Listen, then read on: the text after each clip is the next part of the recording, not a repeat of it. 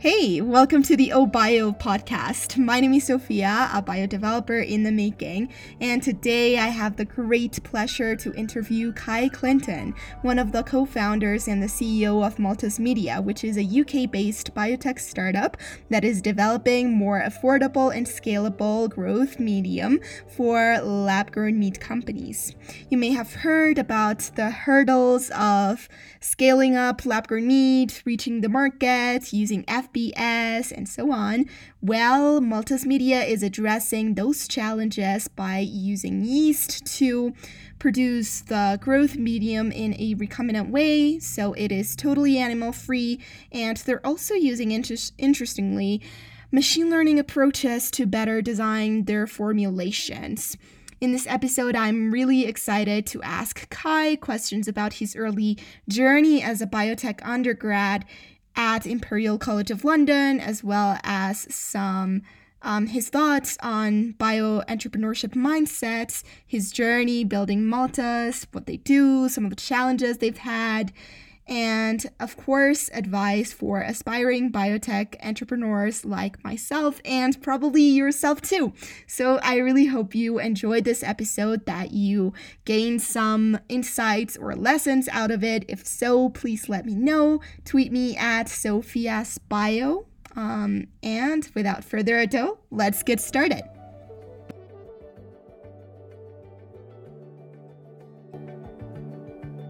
All right, so hi Kai, thank you so much for taking this call. Welcome to the OBio podcast.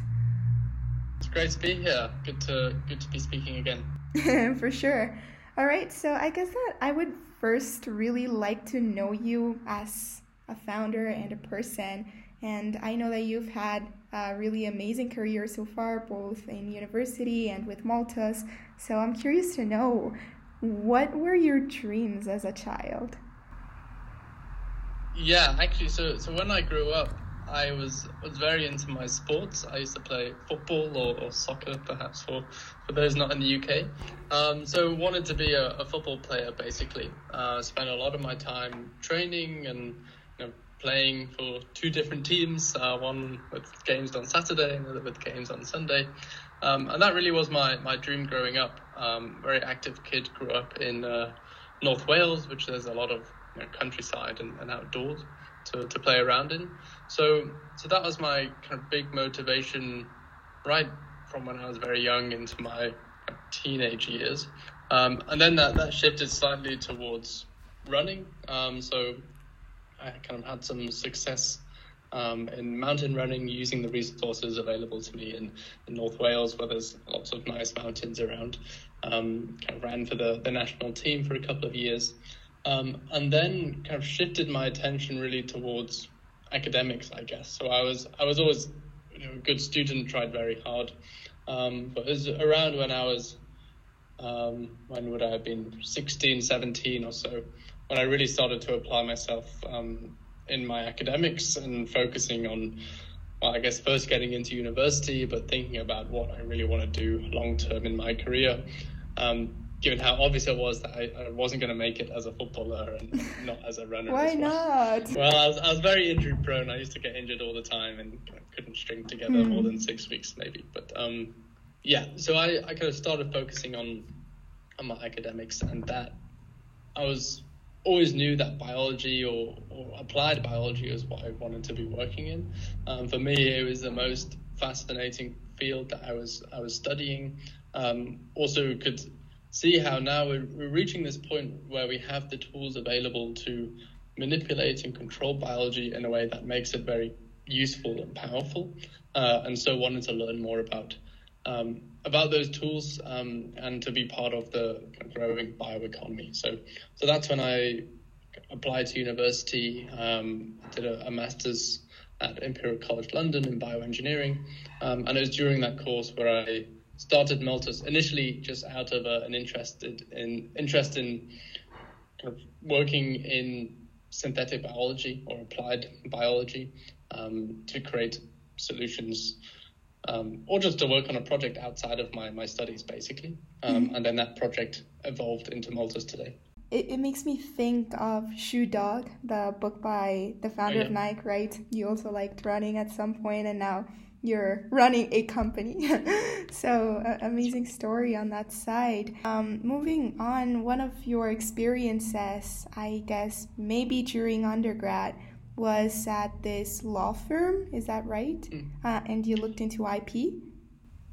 Yes, quite briefly. So this was whilst Maltus was still a project. I was interested in IP. I wanted to learn more about how it's really kind of protected and exploited and litigated at the law level. So I did, a couple of days shadowing at a couple of different law firms, kind of big corporate law firms here in London, just to understand how they worked, basically. I was quite lucky. I got to experience a team of lawyers preparing to take a case into a court, a litigious case. So that was quite useful for me, just to understand what things are really scrutinized when these patents are actually put to the test. And one of the things was most patents aren't valid. And so even before they'd really got into the detail, they were saying that, their position is that all these patents aren't valid. And then they'd start building on the evidence to back that up. But out of kind of pure probabilistic position, most patents probably have something either in prior art or in the way that the data is put with the patent, or how kind of slightly different the technology that the owner is trying to sue against. Most patents don't really hold up. So that was quite useful for me, just in thinking about how we think about intellectual property protection and exploitation at Maltus, and thankfully gave me some good relationships that I can still draw on today. Is there anything you think you would have done differently if you hadn't had that experience in terms of the IP for Maltus? I think that experience just allowed me to have a much more fruitful conversation when we're speaking to our patent attorneys.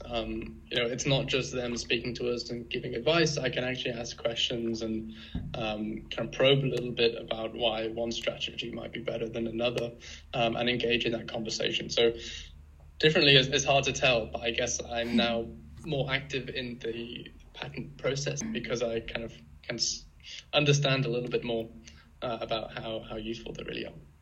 And apart from that, you also had several other research experiences, right, as part of your college degree, but also in research labs.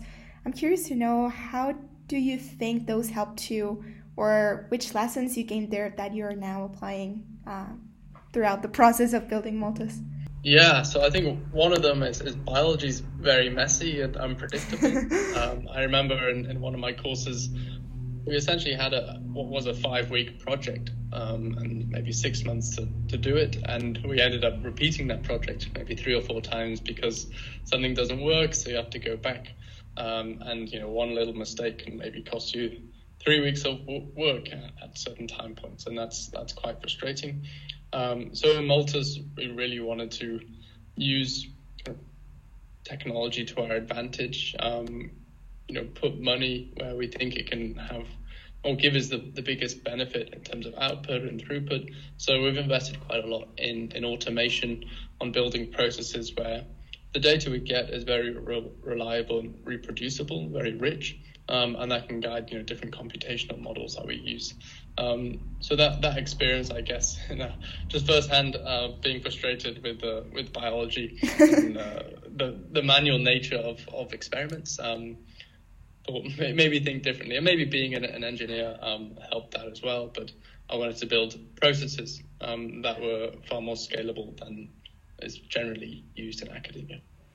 All right, and I also remember reading in Maltus's website that you're using a proprietary ML program, right, as part of the process of creating the growth medium, or the formulation, right?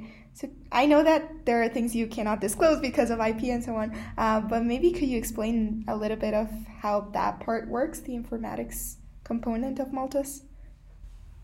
Yeah, sure. So this, or the big challenge, I guess, is that you have a whole set of new ingredients that you're working with. Those ingredients that are maybe more scalable, more affordable, perhaps food safe over ingredients we might have traditionally put into growth media.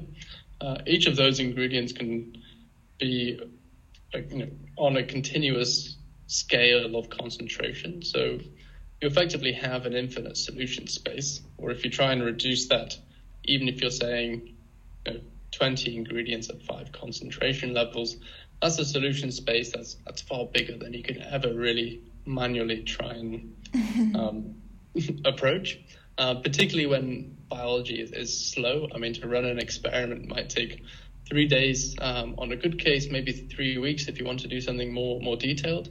And so coupling that with the fact that biology traditionally is a very manual process, which doesn't usually produce data that can really be used in these larger computational models. There's a lot of noise when you do things manually, and the environment or the reproducibility of those results is too difficult to really build a good consensus in your results.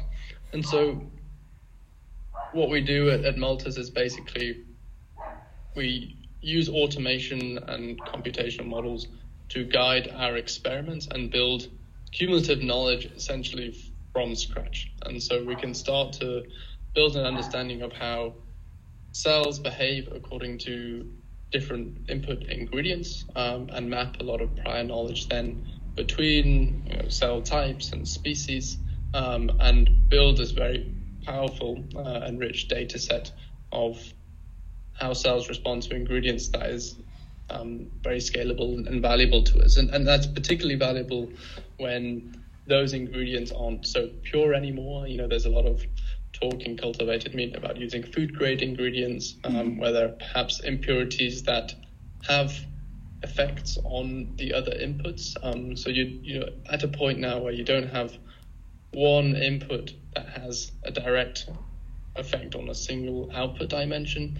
You're talking about many dependent interactions, and you can't be very rational then about how you might decide to include or exclude or increase or decrease the concentration of any one ingredient, because of all these complex interactions. And so with the computational modeling we do, it allows us to use different optimization strategies, and run experiments according to those strategies, which are directed towards larger or more complex objectives than maybe have been grappled with before, and run experiments in a way that actually outputs that data that's useful and rich for those models. Okay, it makes me think of the design, build, learn, test, right, cycle, and you're now in that design phase. Well, you're optimizing that design phase, right, with machine learning.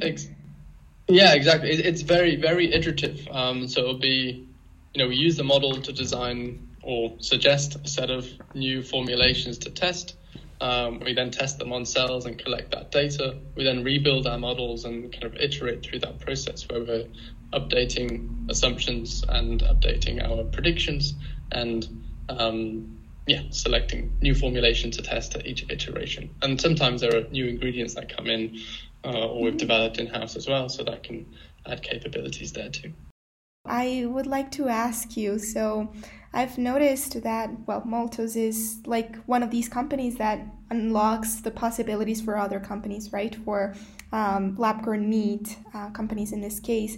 And I would like to know which are some of the innovations or foundational technologies that you think help Maltus in this case. So if it's what would help you basically do a better job, if it's decreasing the cost of DNA synthesis maybe, or better computational technologies? Yeah, no, that's a great question.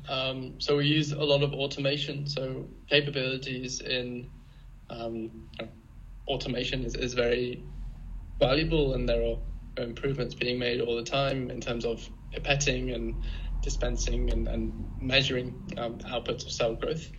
I think, advances in RNA sequencing or DNA sequencing and synthesis is very valuable for us. We screen a lot of different strain variants in our growth factor production. So that will help us increase our throughput. And then there's further advances in the kind of modeling that we can do that are going to make our systems more efficient, increase the ability of our processes to optimize new and high-performing growth media for new and exciting cell types and species and objectives. And so, you could think of a future where we're really controlling cell behavior on a timed basis, where each day maybe you're changing growth media to a different formulation to really direct cell behavior, and that requires quite powerful and large computational modeling. And so models that can do that with very little starting data is in our favor, and we're doing lots of work on that at the moment. Are there any technical roadblocks that you have encountered throughout the process of building Maltus? I'd say not specifically, none that we haven't so far pushed through or don't see a pathway to pushing through. I guess for us now, we're doing lots of things at small scale. We need to still verify how that really translates to larger and larger scale. So again, having more throughput or scale down systems that are representative enough to really understand how a production facility might operate with the formulations that we're designing, that will help, certainly. So the better scale down models we can have, the more throughput and iterations and experiments we can run, and that's just in our favor. But so far we need to have a process where we go from small scale 2D culture and then increased scale, increased duration, go into 3D culture and bioreactors, and there are we need to translate that understanding between those different systems. The challenge of scaling up seems to be a trend, right, in all biotech startups. Also, when we started the call, you mentioned something really interesting. You're right now at the Maltus Media headquarters, right? Behind you, just for people, since this is a podcast, like I'm trying to describe the scene, right? You have lots of boxes with lab supplies and reagents behind you. So, and a problem that, many industries are facing right now is supply chain, right? That have been disrupted mainly since the pandemic, right? So I'm curious to know, how has this affected Maltus? And that's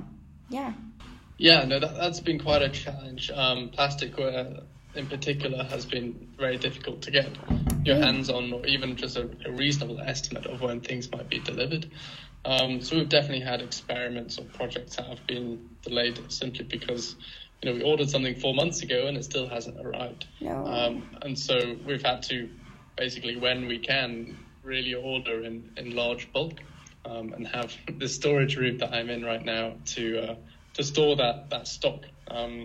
But it's great. Now we're pretty much set up in terms of our common labware and reagents, and so we're in a good place. But it did take us a little while to get and build up the stock so that we could quite reasonably keep all of our projects ongoing. I agree. So it's not a problem anymore. Mainly it was in like plastic ware supplies. Yes, exactly. So pipette tips and different plates, etc. They've been quite difficult, but I'm surrounded now by pipette tips, so I'm all good. Nice.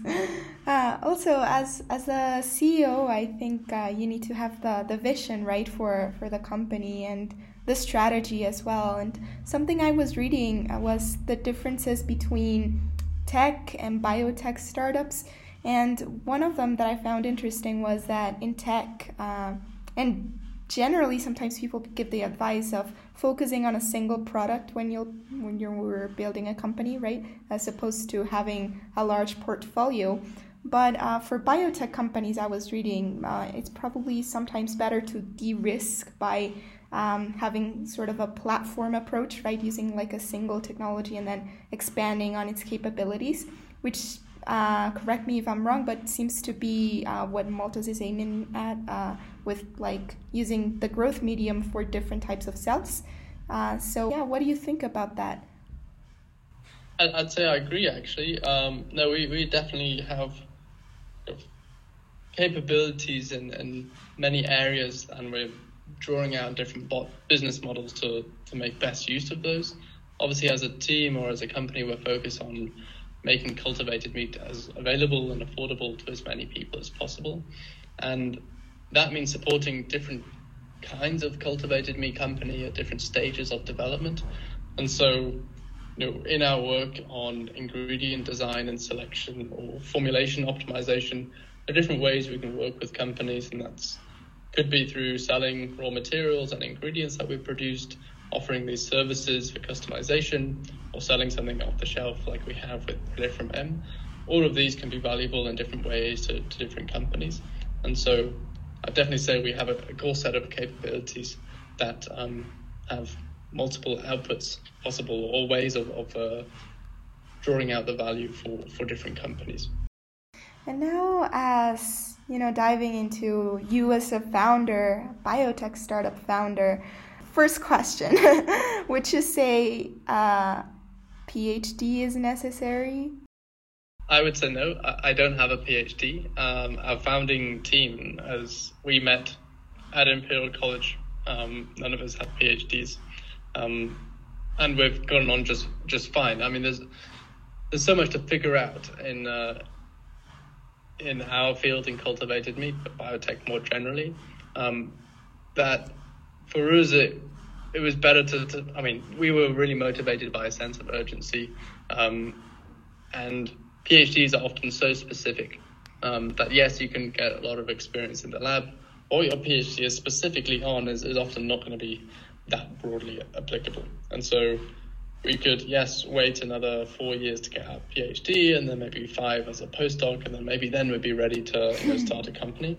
But because we're working in such a new industry that's evolving so quickly and requires so much out-of-the-box thinking in terms of how we make this technologically and commercially viable, we didn't think that was really going to give us much value. Of course, we hire people with PhDs in those specific areas for different parts of the company. But to start and run a company, we said, well, I don't have a PhD, and we don't think that's really holding us back.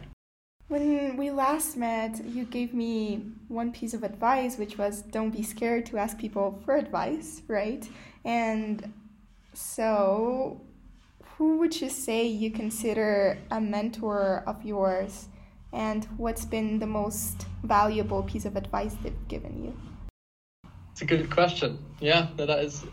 So I work a lot with the advisors we have at Maltus. Speak very regularly with them, and they're giving advice in many different areas of the business. Trying to think of one specific piece of advice I've had that drives me today. I'm not sure. I might have to follow up with you. Maybe sure. I can send you a message. But nothing specifically comes to mind. I think it's all accumulated in my mind about how I do things. I can't remember a specific one piece of advice that has really stuck with me. I'm sorry. That's fine. Let's definitely follow up with that question, though. What do you think are some of the most important skills of a biotech founder? I think it goes without saying you have to be very determined and resilient. Building startups is incredibly difficult. Building startups in biology, where things take a long time and there's a lot of uncertainty, is also very, very hard. And so I think I would say, be prepared to get things wrong and be very open to learning from those mistakes or failures that happen. Iterate. Move quickly if you can, but biotech, often you need to do a bit more planning and have a bit more risk mitigation and really plan for all possibilities of what could happen. And then, again, surround yourself with people that you can draw on for different areas of building the science, building the commercial side of your business, and growing the team as well. So I think specifically just be prepared for quite a difficult and long journey, but I'd say it's definitely worth it. Has it been a fulfilling journey so far, though? It has, absolutely. I mean, we've been working on this for just over 3 years, and it's incredible. I couldn't see myself doing anything else. Yes, it's hard work, but I get to work with amazing people every single day. and it's just incredibly exciting to be working in an industry that has the potential, the opportunity to be so impactful. Before I forget, I was also reading about, the different ecosystems between, biotech ecosystems, right? The Bay Area one, the Boston one, but you're now located in the UK, is that right? And you went through the IndieBio program in New York.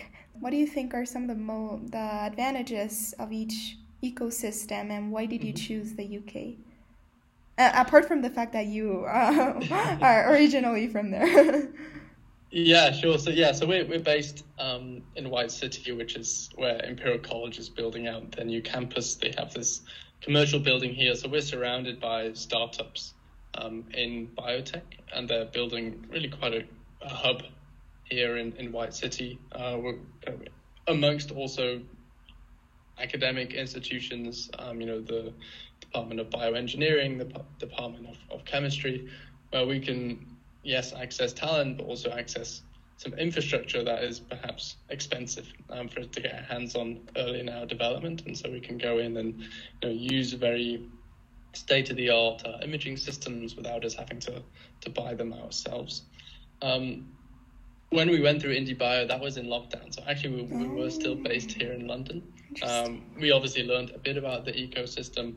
I know the East Coast is generally more medical biotech focused. New York and Boston is very strong at that. West Coast is now probably a leader in non-medical biotech, and has the universities as well to feed into those companies. Silicon Valley is quite entrepreneurial. They value different things. They have more investors over that area that will invest larger amounts of money into ideas. But then it's a bit more expensive. So in the UK, we're incredibly strong in academic research and bio-based research, but generally quite poor at translating that into companies and businesses. And so what we found is actually access to talent is great here in the UK.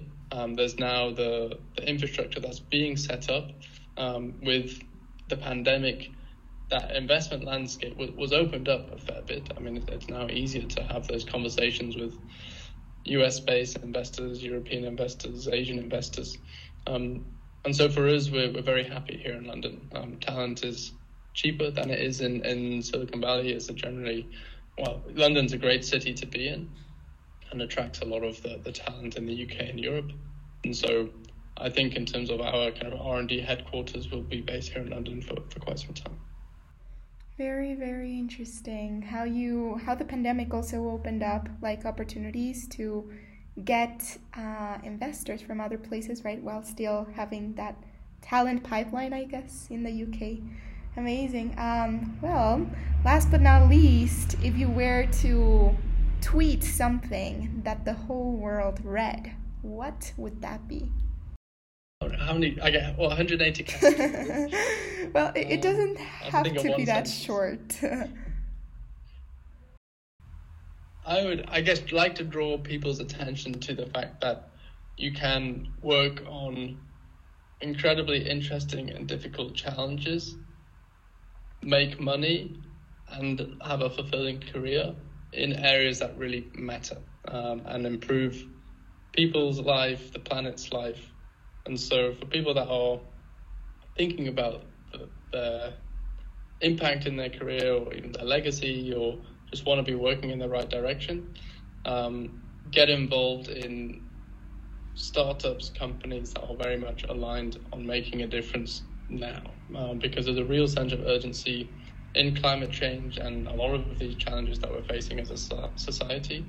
Many things need to be reimagined and changed completely, and that means taking bold action soon. And so we need people that are enthusiastic and clever and mission aligned to that, to be working in those industries.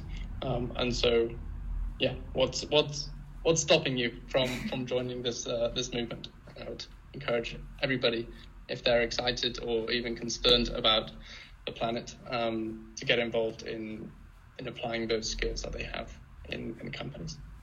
I think that wraps up the 180 characters. Yeah. No, thank you so much, Kai, really, for all the knowledge shared in this podcast. And, well, best of luck with Maltus. Thank you very much. This also marks the end of this episode. I really enjoyed learning from Kai, and I am, of course, looking forward to knowing that follow-up answer on the advice question.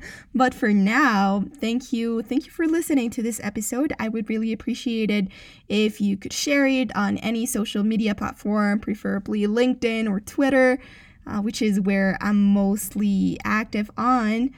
That would help me continue sharing these biotech stories with more and more people to grow the audience. And talking about growing, remember, it's time to grow. It's time to grow the bioeconomy and a healthier and more sustainable future.